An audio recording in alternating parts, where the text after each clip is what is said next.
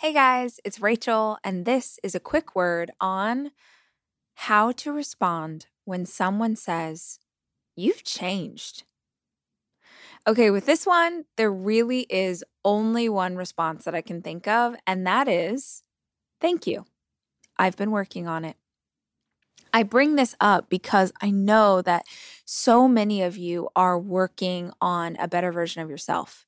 You are working toward a more brilliant future. You're chasing down a goal. You're working on your health. You're moving your body. You're making better choices for your life because you can see a different version of yourself than everyone else can see. You know that there's more in you. You know that there's potential there.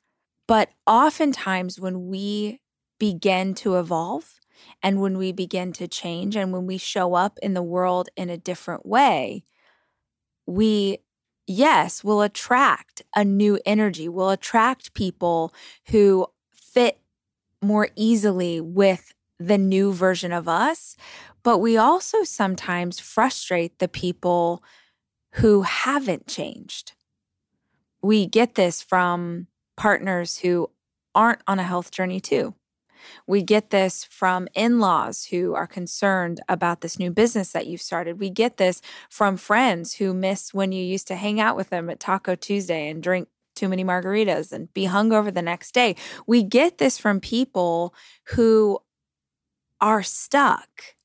And when we become unstuck, when we begin to make slow steps, then bigger steps, then begin to move forward, even if we've only moved forward by little degrees, we're further along the path than they are. Now, in a beautiful, perfect world, when we change for the better, it would inspire every single person around us to change for the better too. But unfortunately, that's not what happens. Sometimes people are inspired by our change, and some people are terrified by our change. They're terrified because they worry that if you change too much, you may leave them behind.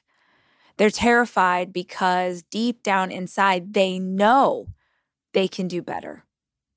They know that they should be trying some of the things you're trying. They know that they have greater potential, but they stay stuck because, y'all, we will choose the comfort zone, even if it's uncomfortable, because it's a place that we know.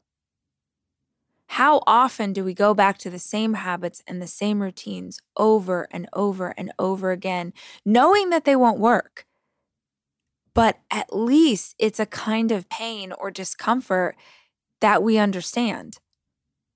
If we choose to change our life in major ways, that could be a change that we don't understand.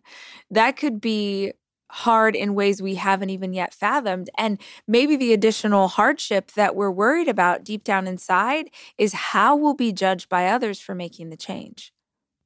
It's astounding to me when I think about how many of us get thrown off our path because other people don't like our path.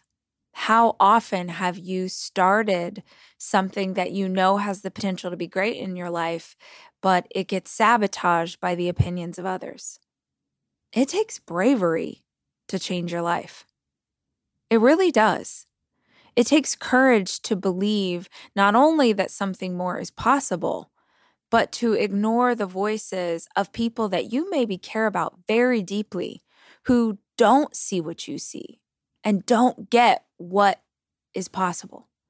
If someone is concerned that you've changed, if you allow them to make that wrong or to make you feel bad about the change, then it will be wrong for you. What I want you to remember, what is really powerful in this instance, is that you should never, ever take advice or frankly even listen to the opinion of someone who does not have success in the area you are working on.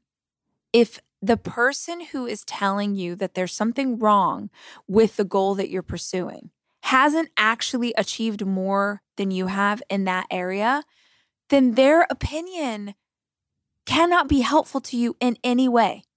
In fact, it's pretty crazy that some of the loudest opinions you'll hear in your life are from people who have no experience in the thing that they're telling you isn't good for you. Just sit with that for a minute. If you're trying to train for a marathon and your cousin is one of the greatest marathoners in the world and she's giving you advice about how to better do it, or maybe ways that you're pushing too hard or things you can change, listen to your cousin. But if it's your mother-in-law who's telling you that you're going to have bad knees when you're older because she heard once that her friend had some bad knees after she ran, why on earth would you listen to the opinion of someone who does not know what they're talking about? Change in the way you're pursuing it is a really good thing. And it's going to take courage from you to not listen when other people try and use it as a weapon against you. Just stay focused on where it is you're going and remember that this thing you're doing is a good thing. And nobody can make you feel bad about that without your permission.